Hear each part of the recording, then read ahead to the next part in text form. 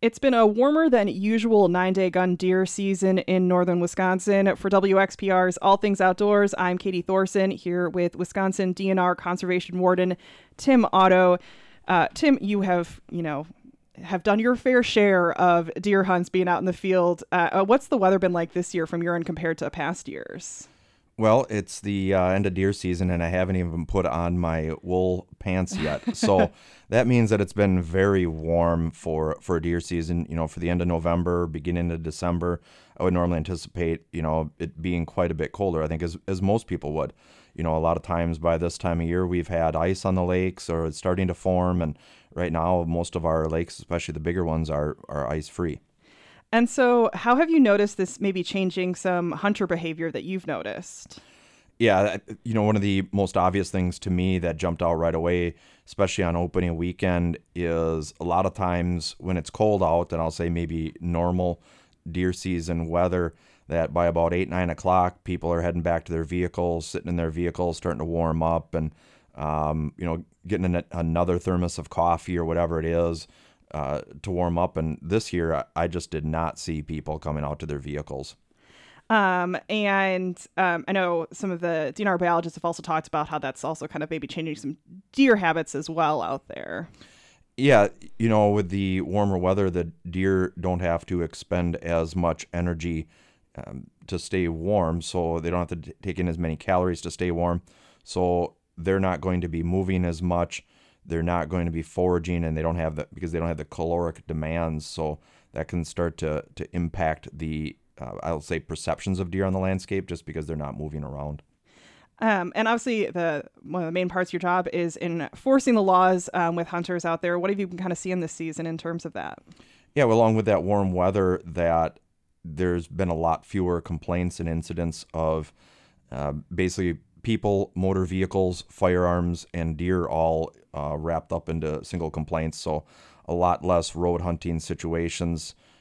Again, because people can stay out in the woods and be warm and comfortable. They don't have to get in their vehicles to drive around. But, my workload has been significantly focused on our baiting and feeding rules. Statewide, that is one of our, if not the highest, most common issued citation throughout the state. And on a local level, for me at least, it ranks number one. And I don't even know what number two would be. It's so far ahead. To me, it seems like there's probably greater incidence of those violations. There's a lot of ills to it too. I will say that. I'll leave the science aspect of it and the negative impacts it has to the herd health. I'll leave that to our folks in the science shop, but they do have a pretty strong opinion against it. And for me, what I see is that the baiting and feeding has a significant impact on neighbor conflict, because if one neighbor is baiting or feeding illegally, there are some areas where it can be legally done, but in Oneida County it can't be. But when people are baiting and feeding on one property, it really concentrates the deer onto that property and negatively impacts everyone around it. I know the last time we spoke, you mentioned that just in recent years, you've also seen lack of licenses during the 9-day gun deer season. Were you seeing that a lot this one?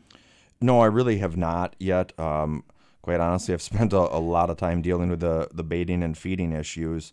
The license stuff has not come up, or at least in very limited circumstances. Ran into a few instances of people not registering their deer as required. That is something that we have seen a rise of also.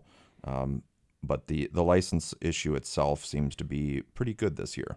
Well, that's good. There were a few instances of gun incidents, when they actually shot themselves or another hunter or someone else out there. I guess, was there a common theme you saw with those kind of gun incidents?